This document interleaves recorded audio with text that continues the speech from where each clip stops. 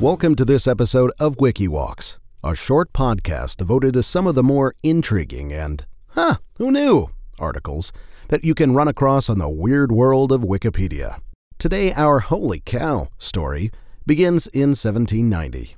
Think of this time in history, 1790. George Washington gives the first State of the Union. Mozart is alive and topping the charts. And we are less than 1 year removed from the writing of the U.S. Constitution. Larry King has just recently been bar mitzvahed. This might as well be ancient Egypt, honestly. Well, in March of 1790, a future president named John Tyler was born in Charles City County, Virginia. Although today's oddity isn't really about John Tyler, or the fact that his hometown has the name city and county in it. I mean, pick a municipality, come on! But President Tyler, well, he had a so-so presidency, largely viewed as hapless and inept. He took over for William Henry Harrison, who was president for roughly an hour and a half. But what he lacked in executive prowess, he more than made up for in Hefnerism. You see, John Tyler, a man born only 6 months into the start of the French Revolution, still has 2 living grandchildren. Not great-grandchildren. Not 2 anonymous users on Ancestry.com who spit test determined a relation. No, his actual grandkids. John Tyler, born 1790, his actual grandkids are alive and kicking here in 2020. Their dad was John Tyler's son. Now, granted, they are not spring chickens, but they are. They exist. They're here. 1790, 2020, and counting. Now, how is this possible, you ask? Surely if the modern combustion engine would not be made for another 100 years, Cialis must also have been in short supply.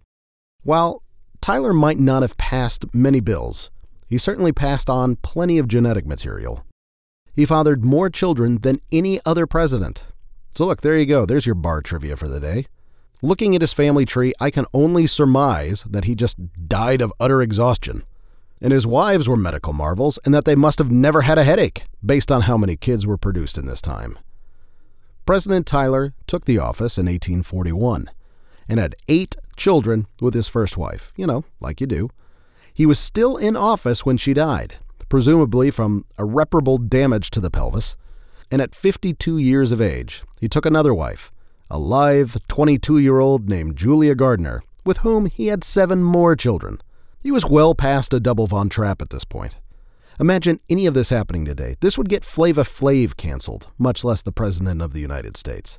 With wife number 2, at the age of 63, Tyler and his child bride had a son named Lyon Tyler.